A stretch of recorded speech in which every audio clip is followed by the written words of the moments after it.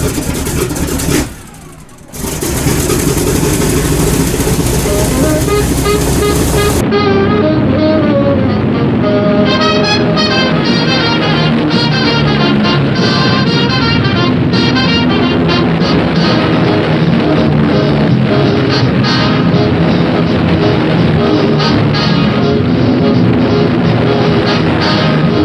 morning and welcome to the Automotive Hour. I'm your host, Louis Altazan, with Mr. Brian Terry. Hey, between two of us, we'll try to answer any automotive questions you might have. Why don't you go and give us a call? It's 291-6901. And if you want to put a 225 in front of that, you can reach us from anywhere inside the continental United States this morning. There you go. That's exactly right. And, of course, the next 2 weeks we will have a recorded show because we'll be on vacation. Right. We will still have some real good information. I think you'll really like it. Point is, if you want a live answer, today is the day. That is correct. At least for a while. And, of course, you can always reach us by going to the website. Right. The address is agcoauto.com. That is agcoauto.com. There is a contact bar on each and every page. Lewis made sure to have that put on especially. There you go. We can go to click the little button, fill out the form, and send it in. Could not be easier. Pop it on in there. We'll get an answer right on back to you. Always within 24 hours, but sometimes a lot faster, just depending on how near I am to a computer. Sure, during the week. That's right. Next 2 weeks when I'm on vacation, probably will not be able to get to you quite as fast. I generally try to sit down maybe once in the morning and once late in the evening. I don't check all day long like I do when I'm at work. So. Right. But you'll still get an answer back. Just give us a shout. That's it. There you go. Earlier this week, Bill Profita on the morning show had asked me to come on and do a little segment on getting ready for vacation. And I thought it was an excellent idea. And Bill had read somewhere where AAA is predicting more people will take a driving vacation this year than any time in the past. Okay. And I thought that was a good idea, and I'd like to kind of expound on that just a bit. Things you can do to make sure that your car is ready for vacation. Sure. First thing you need to do is get it checked by a professional. That's a very, very good idea. And one thing that Bill says is, well, this is, should you bring this and should you bring that? And well, yeah, that's all okay. But technically not a whole lot of folks today are going to be capable of repairing their own car should it break. Right. So mainly you should be bringing a flashlight and a cell phone. Well, yeah, that's the primary things. And the thing is, the guy who is prepared to probably repair his own car is probably not going to have to repair his own car because he does all the maintenance on it and it's not going to break down.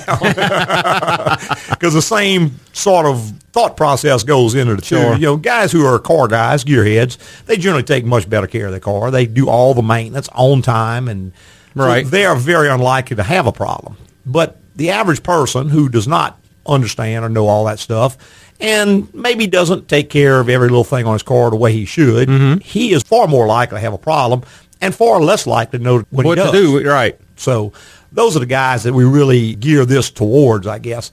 And you mentioned having the car professionally checked. I know there are businesses out there, AGCO included, we do what we call a trip check. Correct. And last week we were talking about buying used cars. We talked about a pre-purchase inspection.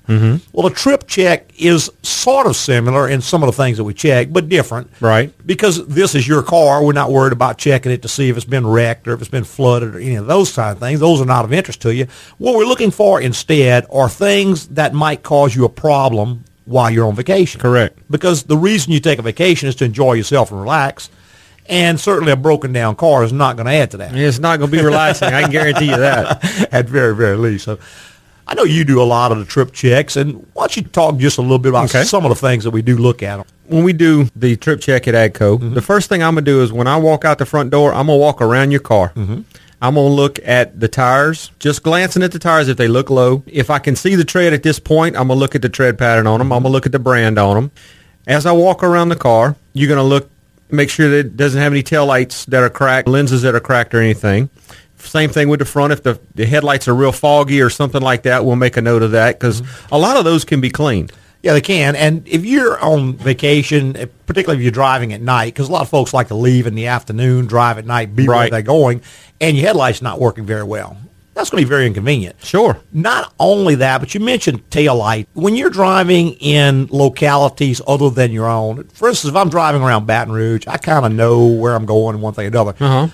Let's say some areas have little speed traps and stuff set up, and a police officer sees you with a taillight burned out, that may be a provocation for him to pull you over. Right. Which is not going to add to your enjoyment either. No. So you want to make sure all the lights are working on your car. Right. Just to avoid that little hassle. Sure. After we get done walking around it, I'm going to actually get in it. I'm going to look at the dash, generate the mileage down because we need to know how many miles are on it to look for certain things. Crank it up, and I'm going to listen to it when I start it. If it starts real slow or if it grinds real loud or something of that nature, we're going to make a note of it. Once I get it running, I'm going to put it in gear. I'm going to feel how it goes into gear. If it slams into reverse or drive, or if it softly goes in. Delayed engagement. Right. We're going to make a note of that. I'm going to back out. The first thing I'm going to do when I hit the brakes is see how it stops. Is it making noise? Did the steering wheel turn excessively when you hit the brakes? Put it in gear, and we're going to take it for a test drive. I'm going to put at least a mile on it. What I'm looking for is, does it go down the road straight? Is the steering wheel straight? Is it pulling to one side or the other? Is it shaking? Is it vibrating? Because we're going to get the car up to about 50 miles an hour. Get back to the shop. We're going to put it on the lift, open the hood. I'm going to do a visual inspection over the engine. Is the oil cap there? Is it the correct oil cap? Is it put on right? Same thing with the rest of the fluids. Are the caps there? Are they correctly installed? Once we do that, I'm going to get it on the lift. I'm going to go ahead and lift it up a little bit. We're going to check the coolant. We're going to check to see what the pH on the coolant is, if the coolant needs to be serviced. Because if the coolant is not right, and let's say you get into a predicament where you need that type of cooling, say you're going out west. Right. And it gets real hot out west this time of year, 100, 110, 15 degrees. A car that's not set up properly for that type of environment will give you trouble. Well, that, even if you go to Florida, and of course you get on the interstate and there's an accident, you're sitting in stop-and-go traffic for half an hour, which happens all the time. You don't want a car overheats on you. Sure. We're going to do that. Make sure the cooling fans are operating. Right. We're going to check all the hoses. Make sure, when coolant goes bad and has been bad for a while, it'll actually corrode the inside of the hose, and you can't see it from the outside. Right. One test is you can actually grab the hose when it's cold and just squeeze it. If it squeezes easy and softly, then the hose is probably okay. But if you squeeze it, you feel a crunch inside it, right. You've got some bad hoses. Got some scale built up inside. That needs to be taken care of before you go on your trip. That's right. We're going to take a look at the way the body fits, just in case there's something loose. Maybe one of the bolts fell out the fender and the fender's wobbling around. It's going to rattle and squeak all the way from here to Virginia. That is some kind of aggravating. Oh, yeah, absolutely.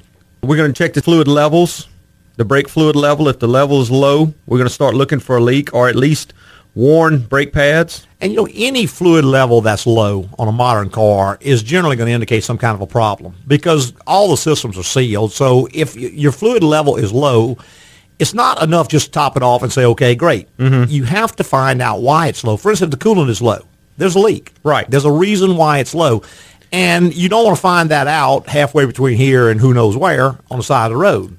The only exception to that would be brake fluid, because as brake pads wear, they get thinner. It takes more fluid to fill the cylinder behind the pad because of the less pad that's on the car. So the fluid goes down some. But if it's excessively low, and even that then indicates that the pads are probably worn. Right. So that's something that's going to be checked after we get the car in the air, check the tires, get the wheels off of it, and see what the brakes look like. Because that's the last thing you want is a brake problem on the highway. Well, yeah, particularly if you go into the mountains or something where you're going to be stopping a lot. Sure. You don't want your brakes to end up fading or grinding or going metal on metal or who knows what. Right, or not working. Right. Yeah, and I don't know how many of our listeners have actually driven in the mountains, but we used to go to Tennessee a good bit. And that is a totally different environment as far as brakes. From Louisiana, From Louisiana, yes it is. When you get on those mountains and you start coming downhill, what a lot of people who are not used to riding in the mountains will do is they'll sit there and ride that brake pedal down. Right, keep the car going too fast. Right. And you're actually better off to downshift to a lower gear if you're starting to pick up speed going down, because if you sit and ride those brakes, by the time you get to the bottom of that mountain, you go smell something burning. Oh, yeah. Because those brakes are going to get hotter and hotter and hotter. You can always tell the inexperienced drivers in the mountains. Oh, yeah. You can see brakes are smoking coming off the front wheels, and you can actually lose your brakes. They can fade out if they get too hot. Now, you mentioned tires earlier, and a couple things I want to bring up with tires, because almost everybody can look at a tire and see if it's worn out or not. Uh-huh. But tires also have an age. They do. And 6 years is the age that most experts say is the safe limit of a tire. And a lot of folks have not looked at the tires. And they may be old. They may have a lot of rubber left on them, but they may be 6 years old or older. And when you get on the road and you drive 70 miles an hour for 8, 9, 10 hours, that tire gets hot. You are very likely to have a problem. Sure. Those dates are usually they're always on one side of the tire. Correct. Some manufacturers put them on both. When the tires are put on the car, they can be put on the rim either way. Right. So you may not be able to readily read the date from the outside. You may have to get underneath the car or take the tire off the car to read the date. That's where the lift comes in handy. When we get the car in the air, we can walk underneath it, move the tire around till we find the dates on them. Right. And you're not only tires, and if you do need to know how to check that date, you can go to our website and just type in tire age, and it'll give you a picture and instructions of how to actually interpret that date code and know what it means. But not only tires, but the valve stems can also dry rot. Sure. Sometimes folks don't change the valve stems when they install tires, shops, for whatever reason. And a valve stem can dry rot and blow out and do the same exact thing. Now, one other thing, we don't limit that only to the 4 tires on the car. Correct. You have to check the spare, not only for dry rot and age and all that, but does the spare have air in it? Does it have enough air in it? Is it leaking? Do you have all the tools you need to change it? Because if you don't have a lug wrench, or you don't have a wheel lock key, or you don't have a jack or some part of the jack, and you have a problem in town, it's a hassle. If you have a problem on the road, it's going to be a much, much bigger hassle. Sure. So these are just a couple of things we check. We're going to talk about a whole lot more. Let's go to our phone lines with Herb. Good morning, Herb. Good morning. I got a little tale to tell you about the brakes. My uncle pulled the Airstream. Well, he had disconnected it, luckily, and he had a Suburban. He was out in northern Arizona, and he was driving through the mountains, looking here, pull over, looking yonder, and go down yonder and look over yonder. And about the third look over yonder, he didn't have no more brakes. And finally got it down using the emergency brake to a dealership, and they said your brake fluid was boiling. That's right. Definitely. He never changed his brake fluid. Yeah, it gets moisture contaminated, and that ball point comes way down on it. Y'all may have already said I was a little late getting it on. Turn the radio on. But. Good point, Herb. Okay, thank you. Thanks, man. Bye-bye. Herb makes a good point, and that's another thing that we always check is the brake fluid, how old it is, because as brake fluid ages, it picks up moisture, and as it picks up moisture, the ball point comes down, which can be a real big problem. Hey, we're going to take a quick little break. We'll be right back with more on the Automotive Hour. My way, take the highway, that's the best. I get your kicks on Route 66. Hi, folks. Louis Altazan here from AGCO Automotive. Our team is celebrating 40 years in business, and we're getting congratulatory calls from all kinds of characters, and I do mean characters. Zoinks! You know, Louis, me and Scoob will never forget the time that you fixed the alignment on the Mystery Machine. 40 years is really far out, man. Louis, there's a lot of lily-livered varmints out in the automotive world, but not of you. You're the best north, south, east, and west of the Pecos. Hats off to 40 years, partner. Go! 40 years is almost higher than I can count. My only complaint is that you don't give away free donuts. Donuts. Well, it seems like high-quality automotive care in this day and age is still appreciated. I just can't believe all these characters really called. Oh, well, they always say I am quite an animated guy. AGCO. After 40 years, it's still the place to go.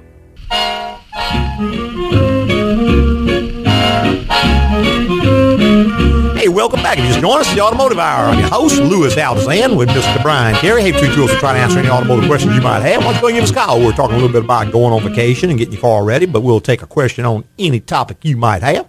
And we got Bruce on the line. Good morning, Bruce. Good morning. Yes, How you doing? Doing great, sir. Good morning. I got a question about oil filter. Okay. I've got a 07 GMC pickup, takes PF48. Yes. AC oil filter. And the latest filters I bought, I usually buy 2 or 3 at a time, is a 48E. Yes, sir. Is that the same filter? Everything, all gasket and the that hole? That is one of the biggest questions going on today, Mr. Bruce, and I have tried, and nobody's saying anything about it. I'm a little nervous about it myself because, number one, it says on the box professional, if you notice that. And as a general rule, in AC Delco, the professional line is the second line. Like if you buy an alternator that says professional on it, not OEM or brake pads or anything else, it's generally their cheap line. They've come out with that The representative from Delco told me it only means that it's in bulk packaging. In other words, it doesn't have an individual box. It comes in a case. Plastic wrap case, and they're saving the price of the box and da-da-da-da-da. Well, this one has a box. It comes in a box. Yeah, but it doesn't come in a case. It comes in a plastic wrap. All the boxes are plastic wrapped together. You don't see that because you're buying them individually. Oh, but at the dealership, it doesn't come in a cardboard case like they used to. It comes in a plastic wrapper with just the individual filters in it. I am very, very nervous about that because Delco has really done some things in recent years that just makes me very uncomfortable. I have not gotten a true word from anybody. I'm going to have to cut some of those open and see what I can see with it, or possibly send one out and have it tested. I know there's some scuttlebutt on the internet. They are not the same filter, and they are substandard, but I hadn't seen anything substantiated from anybody that I know reputable. That really, Yeah, I could say, hey, this guy knows what he's talking about. It's just not really a whole lot of information on them. But, yeah, anytime they do something like that, it kind of makes me a little nervous. Well, it does me, too. And I even asked at the parts place, what is this? And there's, of course... Yeah, they're mechanics behind the counter like I'm a mechanic. Yeah, that's right. Yeah. Well, the cover I don't think they really know. And, they don't know anything. I was told that it's just the part number change. They added that E on it. It's not that. No, the cover story is that it denotes bulk packaging. Right. And like that's what AC Delco's putting out, but I don't know if it's the same product or not because, like I said, I'm real nervous with that professional name. Most of those, like the water pumps and all that, if it has professional on there, it's junk. It's not the OEM part. Okay. How about where do you find the old one? With just 40 PS48? I have not been able to find the old ones because I'm looking day and night, and apparently they've changed their whole line over. Delco is not part of General Motors like they were at one time. They're just an independent supplier to General Motors, and they make OEM filters for GM, but they also make all kinds of junk from imported stuff and all they put in their boxes. So don't have a good answer for you right now, but I'm hoping to research that a little more here in the next few weeks and have a better answer. And you know what bothers me is every so often we get a new vehicle in for the first oil change. That filter is not on it. Yeah, it's got the original PF, whatever, PF47 or 48 on it. It's actually a different label. Right. From the E designation. It's the OEM filter. Yeah. Yeah. Well, if you ever noticed, usually what do they call them? Chinese spin-offs or whatever. Knockoffs. Part number and all is painted on the filter. Yeah, sometimes the factory filter had a paper stick on it. Yeah, a little plastic label. No, it is now. What I have... Well, they're getting smarter and smarter, see? Yeah. They're getting smarter and smarter about making stuff that looks just the same. Yeah, the filters I have, I got 2 extra. They're 48E, but got the paper sticker on them. Right, but again, they're getting smarter and smarter about that. They know what you're looking for. Well, the only thing they're succeeding in is confusing me. Well, that's right. The only thing we're going to be able to do is actually send some out and have them maybe test it, and that way we might be able to get a straighter answer on it. But like I said, I'm real nervous about that right now. Yeah, how about doing that, and I'll call you later, and there you go. You can let me know. Well, I'll probably put an article on the website about it, too. Well, I'm computer illiterate. I don't even know how to turn one on. Oh, goodness. And I'm not interested. There you go. Well, just keep listening, and you'll find out for sure. There you go. Yeah, it's like a cell phone. If my wife hadn't have got me one, I wouldn't have one. There you go. All right. Thank you, man. Thank you. Bye-bye. Bye-bye. All right, 291-6901 is the number if you want to be part of the Automotive Hour. I've seen a lot of scuttlebutt on the internet about those filters, and like I said, just who knows. You've got what they call OEM, Original Equipment Manufacturer, right. And you got OES, which is Original Equipment Service. Right. And an OES part is something the dealership sells, but it is not necessarily the OEM part. It's a part that was made to service the OEM part, but it may not be the same part. So you have to be aware of that. Just buying stuff at a dealership does not mean you're getting an OEM part. Right. Although sometimes it does. You got to be very, very careful. Today's world, it is almost impossible for the average person to keep up with all that. Oh, I know. I deal with it every single day, and I can hardly keep up. I know. So just another one of those little landmines to to try to avoid. To try to avoid as you trips through auto service. Right. I can understand why the average customer is so confused. Oh, yeah. Because it is like someone has a vast conspiracy out to confuse people. I mean, there is absolutely nothing standardized, just all manner of different stuff. And I got to say, anytime a company like that makes a change like that, it's probably not going to be in our best interest. They didn't make a better filter and say, hey, we're going to sell this for the same price and just put a little different level on there. Exactly. I'm always just a little skeptical. Yeah, quite a bit nervous when I see that kind of stuff. So, hey, we can take one more quick little break. Be right back with more on the Automotive Hour.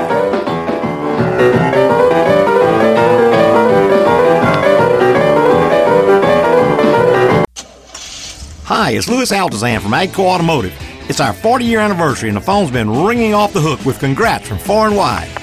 Good day, and congratulations from Buckingham Palace. Next time you're in London, Louis, you must stop by for tea. I'm restoring an old Aston Martin and have some questions about the timing adjustments. Hope to see you soon. Louis, it's your nanny. I'm just kidding. I wanted to call and tell you how proud I am of you. 40 years is nothing to sneeze at. Ho, ho, ho! Louis, fixing cars right the first time for over 40 years. You've been a very good boy. I think I have something special for you this year. Keep up the good work. See, calls from far and wide. I guess 40 years of high-quality work really means a lot to people and keeps me on the nice list. Now I can't wait for Christmas. Agco. After 40 years, it's still the place to go. Loud noise off the river to right. Don't mind it, cause the man with the whiskers has a... Hey, welcome back. Just join us, the Automotive Hour. Appreciate you spending your Saturday morning with us, and we're here to give you some information and try to help you out and point you in the right direction. You got a question, anything about the old car, you give us a call. Glad to try to help you out and help get you going, get you stopped. There you go. Whatever it is. And today we're talking just a little bit about going on vacation, driving vacations, obviously, and things you can do to prevent problems on your trip, which is going to make your vacation a whole lot better. Right. We were talking about tires before the break. Mm-hmm. And one of the main things with tires is the age of a tire. Right. You want to make sure that those tires are fairly fresh, not over 6 years old. That seems to be the cutoff date for them. And we were discussing where that number is actually located on the sidewall. Right. Every tire built since 1990 has this date stamped on the sidewall when the tire was made. Mm-hmm. It's either on one side or the other. Some manufacturers put it on both. Some manufacturers put half the DOT number on one side and then the rest of that plus the date on the other side. Right. Best way is to go to my website and just type in tire age, and it's going to bring up an article showing you how to check that. Right. It'll tell you what all the numbers mean. That's right. Where you can interpret, because it's kind of cryptic the way that it's actually done. It's the week and then the year. So if you just look at it, you may not realize what you're looking at there. Right. But that's one thing to be sure that you do check on. And moving on from that, another thing, it takes a special little lock on a lot of cars, a little key to get your wheels off of the car. Right. And if you got wheel locks in the car, be absolutely sure you know where the key is. Because over the years, what happens, people service your car, they may take that lock out, do some service work, and the mechanic forgets to put it back in. Or he puts it somewhere where you don't know where it's at. Exactly. So you have to make sure you know where that key is. Right, because without that key, you can't get all the lug nuts off the vehicle if you have a flat. If you have a flat, you're stranded. Now, another thing is, as far as flats, a lot of newer cars, I think it's 11 or 12, 15 models. That's what I understand. Come without a spare at all. How about that? Yeah, they just trying to make the cars lighter and lighter.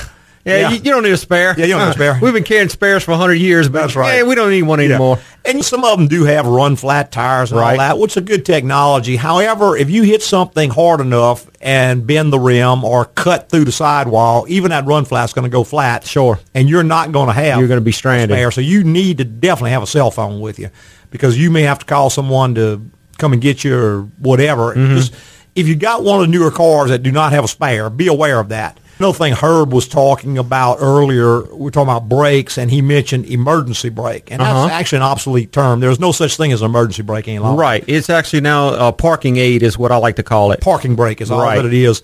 And those are hopelessly unable to stop that car. Right. They are a little small, tiny device just to keep it in place when it's parked. Right. They used to incorporate the brake shoes and the brake drums as part of the parking brake system.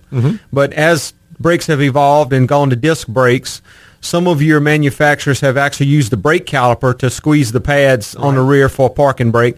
Others have gone to an actual small shoe inside the hat of the rotor. Tiny shoe. It is tremendously small. Yeah, woefully unequipped to stop that car. Right. It might even not slow you down. Right. I mean, it's don't think of that as an emergency brake, because it's not. The emergency part of the braking system is that is a dual system, and most of it has cross braking. In other words, one front's tied to one rear and so on.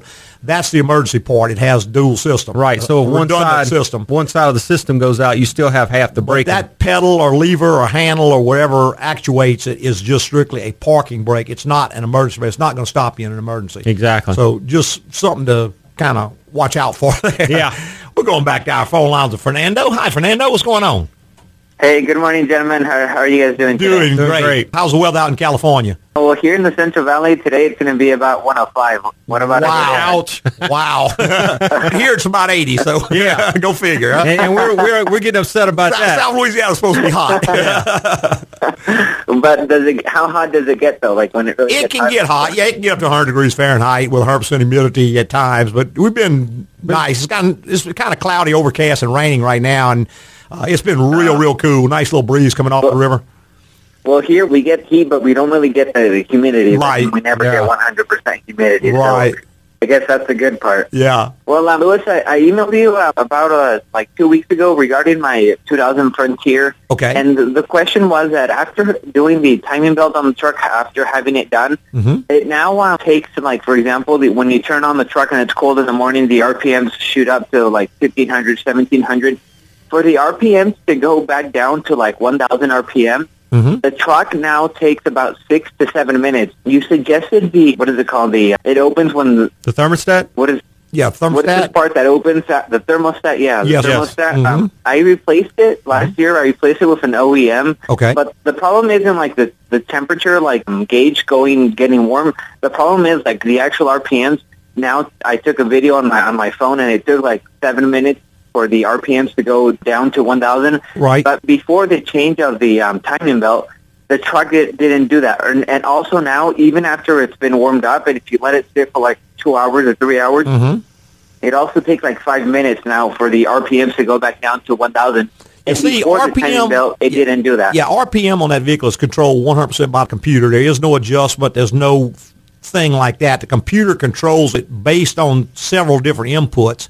Now, the only thing I can think of that would get better when it gets hot, it may be they created a vacuum leak somewhere. And with a vacuum leak, what's happening, see, it's looking at the air coming through the airflow meter. It's looking at the fuel-air mixture through the oxygen sensors, but none of that starts to work until it goes to closed loop.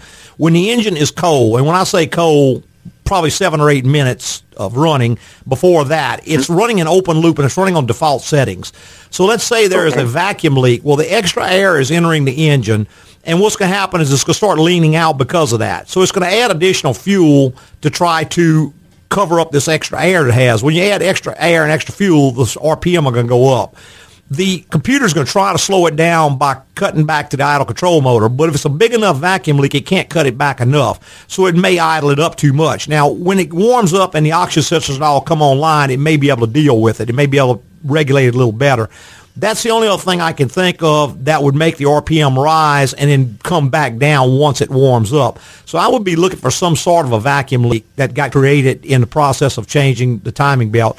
Now, the only other thing I can think of is if they got the timing, the engine timing off, because engine timing will also control idle speed. And again, once the computer comes online, it may adjust it back down, but when it's cold, it may not be able to. So if they got the base timing off, possibly got a tooth off on the timing gear or something like that, it could cause that kind of a problem.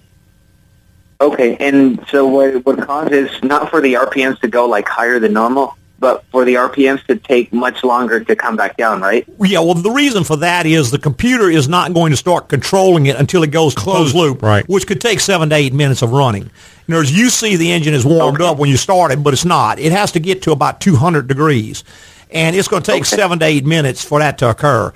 When it's below that, the computer's not doing the same controls that it does once it gets to that temperature. So that would be the reasons. It can maybe deal with some of these factors. See, if it sees the timing off, it may actually adjust for it once it goes to closed loop. When it's in open loop, it may not. So, again, I'm thinking either a vacuum leak that got created or possibly the engine timing is off. Maybe one of the teeth is off on the timing belt. So I take it back to whomever did the timing belt job and just explain the problem to him. If he can't help you, then you need to take it somewhere else. And they're looking at things like fuel trim, because you can watch the fuel trim when the engine's cold. If the fuel trim is leaning out too much, then I'd look for a vacuum leak. You'd smoke test the engine and see if you can find it. If the fuel trim is good, then you can actually look at the engine timing with a scan tool and see if that's maybe too far advanced. Okay. All righty. You guys got time for another question? Sure, go ahead. On my another car, the 2005 Tundra, now I noticed that does the emergency brake, does it have, on newer cars, does it have a different function, for example, than on my 2000 Frontier? Because it seems that even though I put the emergency brake on the truck, it seems like it overrides it, and, Yeah. it easily overrides it. Yeah, we So- were and just talking about that a second ago. Fernando, the term emergency brake is totally obsolete. It is not an emergency brake. It's only a parking brake on newer cars. The emergency is that it's got a dual system, and there's a redundant system, and it's cross-braking. But that parking brake is only there to hold the car on a hill when you park. It's not going to stop the car. It's not an emergency brake like it was on older cars. On older cars, you had a cable system that you would pull and would actually apply the real service brakes. This one does not do that. It's going to have like some kind of a little small drum brake up inside the rear disc brakes or something like that. It's just not going to be an emergency brake. It's just a parking brake. And it'll hold the car still while it's still, keep it from rolling, but it's not going to stop the car. No wonder on a little incline, and and then I left like this property I was at, and I was going like 30 miles per hour down the road when all of a sudden I saw that the light was on. But on my 2000 Frontier, I mean, I couldn't take off. Because some of the older ones really grip on. Some of the older ones held a lot better because they actually use the service brake for the parking brake. Most of the newer cars actually have a separate little parking brake, and it's generally a little tiny set of drum brakes inside of the disc brake on the back, and they're just strictly a parking brake. So do you think I damaged anything from like driving it? Maybe Oh, yeah, like it 2-3 probably got miles? pretty hot. I'd take it, tear it down, and look, so you may find the shoes are cracked or the drums are chewed up on it. Yeah, it definitely generates an awful lot of heat, even though it doesn't stop the car. Okay, because I was about to go on the freeway, but just before like going on the freeway, I noticed, thank God I didn't go on like 67 miles on the freeway with it on. Yeah, I'd definitely get it looked at. Okay. All right, Fernando. All right, thank you Thanks guys for calling, very much. man. Bye-bye. All right, 291-6901 is the number, and if you're out of state like Fernando, you can put a 225 on front of that and give us a call. If you're out of the country, you can put a 1 in front of it, and that should get you to us from just about anywhere you want to be. You finally figured it out. That's right, huh? 1-1. The world code. United States is number one. How There you about go. that? How about that, huh? I guess because we set up the phone system. There you go. But yeah, that'll definitely help you out on there. Then we're talking about getting ready for vacation and so on and so forth. Now, one thing, too, a guy gave me a tip years ago that I've always kind of followed, and it has actually saved me on one occasion. And that is, if you don't have an extra set of keys for your car, get an extra set of keys and pack those in your luggage where you can get to them. And it's best not to put them in a suitcase in the trunk, because if you lose your keys, you can't get in the trunk either. Exactly. But you can really get yourself into a bind if you misplace the keys for your car. If you got you and your wife or you and whomever with you, you might give one set to one and one set to the other. Right. Don't put them inside the car and lock the car, but you want to have 2 sets of keys. That's important all the time, but it's much more important when you're out of town where you don't have your regular little sport network. And it happens sometimes that you lock the keys in the car. That's right. So if you actually had like a hide key outside the vehicle somewhere where you could access it to get back inside the car to get your set of keys. If it does nothing more than a key to get the door open, it's going to be better than nothing. But an But extra if you- ignition key is even better, because if the keys get lost, let's say you go to the beach and they drop into the sand. Oh, yeah, they're gone forever. Yeah, I don't know if you ever dropped a key in the sand, but or until the guy comes along with the metal detector and finds it 4 or 5 years later. You know? That's right. And he's going to keep them and laugh at you. So. Yeah. Let's go back to our phone lines with John. Good morning, John. Good morning. Yes, Look, sir. How you doing this morning? Doing great, sir. Long-time listener and also frequent your shop on a regular basis. Oh, great. Y'all Thank do you. excellent work. Well, thank you, sir. Got a quick question. I recently bought a new pickup truck, a 2015 Dodge Ram 1500. Okay. It has a 5.7 Hemi engine. Yes, sir. I'm concerned, just looking under the truck, the engine oil filter is very small. And it just kind of I'm a worry ward, and I just kind of looked at it and kind of got concerned about it. Should that be an issue, or is there any way I could maybe put a larger filter on it? Yeah, those filters are a high-density filter. What they did, they just got rid of some of the extra space inside the filter, but the element is actually this full size. No, as long as you're using the filter that comes on a truck, you're going to be fine. It has adequate filtration. It's just they made the size of the filter smaller, possibly for ground clearance issues, possibly to cut weight. Whoever knows why they do all the things they do. But if you cut an average oil filter open, you can know there's a lot of space in there. There's maybe a half inch between the wall and the element, and there's another inch and a half between it. They just made all that smaller, but it does still have a full-size element in it. It will do a full-size job as far as filtering your oil, so you should be just fine with the OEM filter. Okay, Lewis. Thank you very much. Okay, man. Thanks for calling. Bye-bye. Bye-bye. All right, 291-6901 is the number. If you're a part of the Automotive Hour, we'd love to have you. And we've got Franco online. Good morning, Franco. How y'all doing today? Doing great, sir. Doing great. Hey, look, I want to ask you, I've got a 2001 Ford Ranger with a standard 5-speed. I've got a drain plug and a fill plug on it. So somebody told me that's the towing transmission. I'm the better one of all of them. I don't know. I want to put synthetic oil in it. What's the best thing to put in there? It's got about 180,000 on it. You got to watch, Franco. You're going to need to look that up or have someone look it up in service data because they don't all take oil per se anymore. Some of them take automatic transmission fluid in a standard. Some of them take special fluid made only for that particular unit. So you got to be very, very, very careful. I just don't know off the top of my head what that one takes. But there are probably 40 or 50 different kinds of transmission fluid on the market today. Some of them have I'll call for a friend of mine that works at the Ford dealership. He could look it up for you, or you can send me an email. I can look it up in service data. I just don't know off the top of my head. I believe it may take Mercon 5 automatic transmission fluid in that one, but I wouldn't swear to that, so be careful. If you put the wrong fluid, you can have problems. You can have shifting problems. You can actually damage them. Mm-hmm. Hey, look, guys, thank you for all your good advice over the years, just listening to the show. I'm not a mechanic, but I'm a parts changer, and you've made me a better one. Thank you. Thank you, Ray. Thank you. Bye-bye. All right, 291-6901 is the number if you want to be part of the Automotive Hour. We'd absolutely love to have you. Just go ahead and give us a call. We were talking, going on vacation, checking your car checked, and something just occurred to me. I'm just sitting here, mine's running.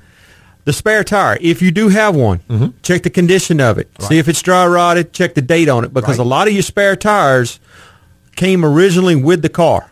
I mean, we check spare tires every day, and 90% of them, they can be they came with the car. 10, 12 years old some cases, and you get it out on the road. That's okay for a spare, but sometimes it's not. Well, you get it out on the road, you have a problem.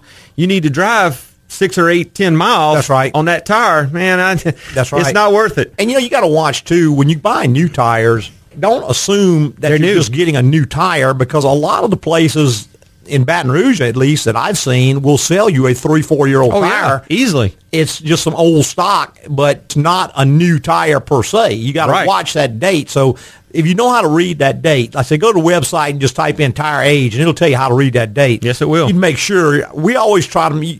It's not practical to expect it to be exactly brand new. It may be as much as a year old when you buy it, because by the time it gets through the manufacturing process and all, a year can evolve on out. Right. But you don't want a tire that's 2 or 3 years old when you buy it. So we're going back to the phone lines with John. Good morning, John. Hey, Louis. So it's good to hear you guys. Well, thank you. Thank you. Look, I got a question. I have a 2006 Toyota Avalon, and it's got 62,000 miles on it. Do I have to change the timing belt on that one? What engine does it have, John? It's got that V6. Yeah, but is it a 3-liter, 3.3, or a 3.5? I think it's a 3.5. If it's a 3.5, it has a chain, doesn't have a belt, doesn't have to be changed. Okay. The 3.3 and the 3.0 have a belt. The 3.5 does not. It has a chain, and that's right around when they changed to that. The shop, I can look it up for you, or send me an email. I can look it up for you. But if it's a 3.5, it does not have a chain. It doesn't have a belt. It has a chain. It has a chain, so I don't have to change. No, sir, not at all. Yeah, and I think that is because it's like 280 or 260 something horsepower. Does it have what oil does it take? I use a synthetic oil. Yeah, no, but is it like 0W20? No, 0W5, I think. Yeah, 5W20. 5W20. Yeah, if it takes 520, it's got a chain. Yeah, okay. The ones with the belts took 5W30. Okay. All righty. Thank you, man. All right, man. All right. Bye. Thank you. Bye-bye. All right, we got to take one last quick little break, and we'll be right back with more on the Automotive Hour.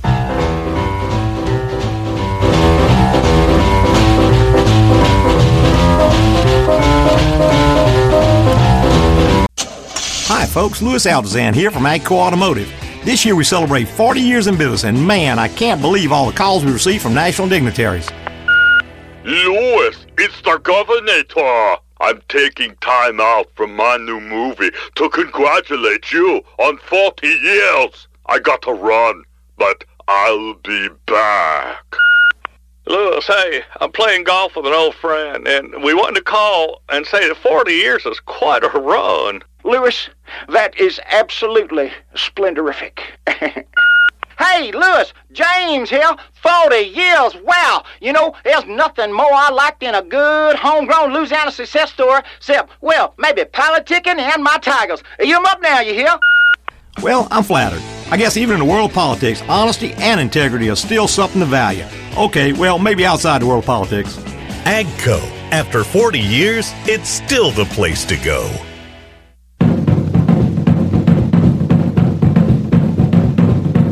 Hey, Welcome back to the final segment of the Automotive Hour. I'm your host, Louis Aldazan from AGCO Automotive. Got our lead tech, Mr. Brian Carey, right here by my side. Hey, between two of us, we'll try to answer any automotive questions you might have.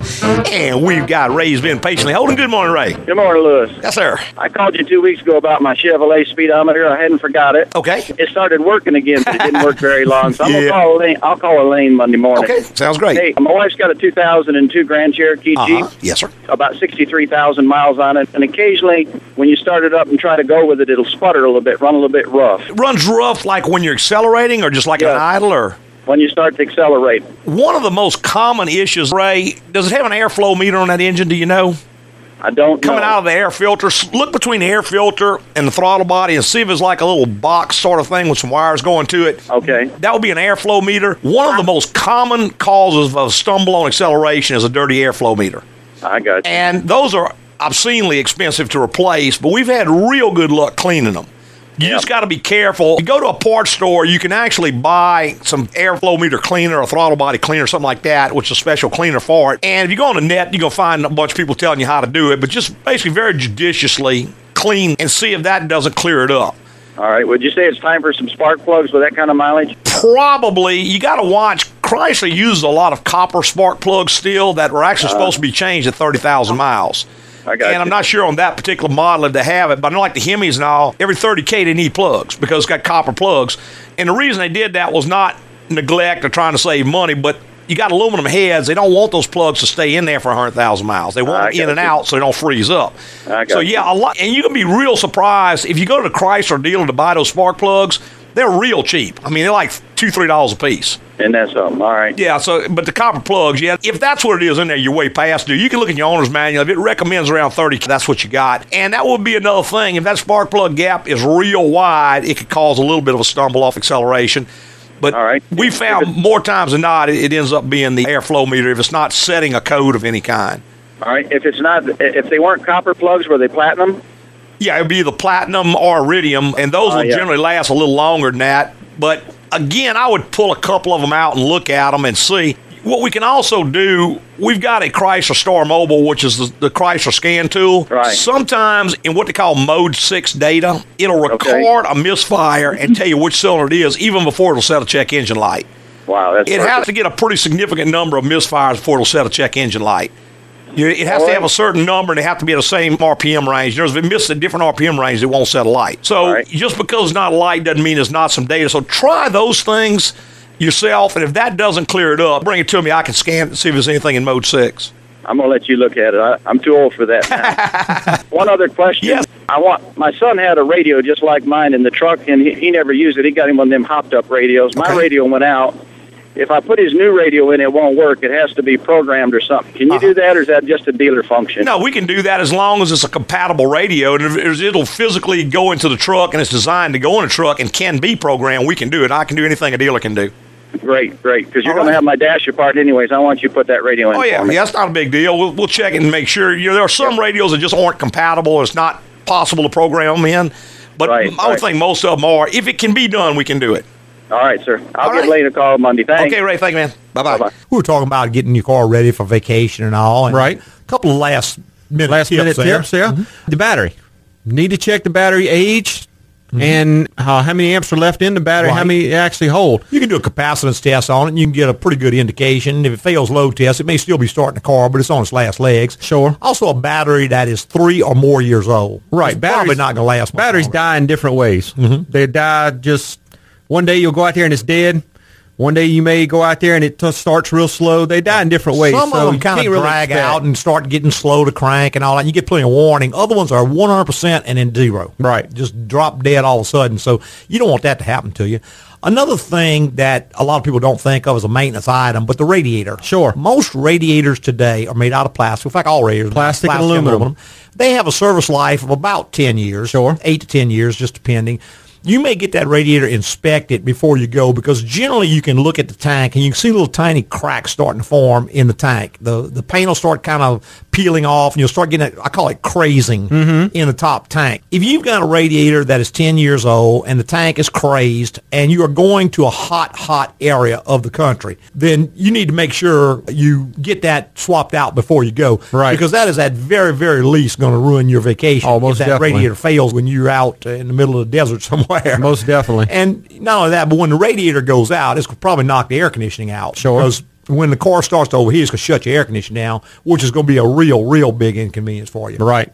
So last thing is, you might want to get the codes checked on your car, because even though the check engine light is not on, it may have a pending code. Right. This is something the computer's watching that without a factory scan tool, you will not know.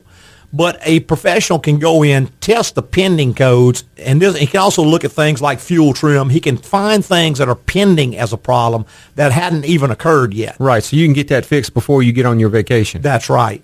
And these are just the kinds of things that a professional can do. Of course, just looking at the car yourself is not a bad idea.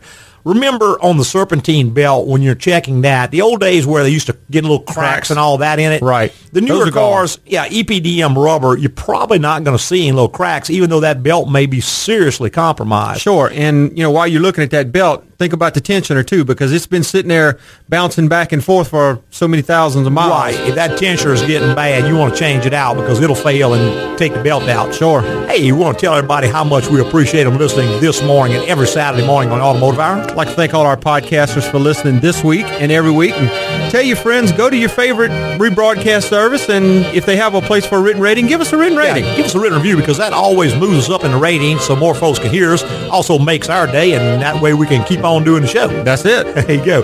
Hey, preceding was opinion based on our experience in the automotive industry. Have a great weekend.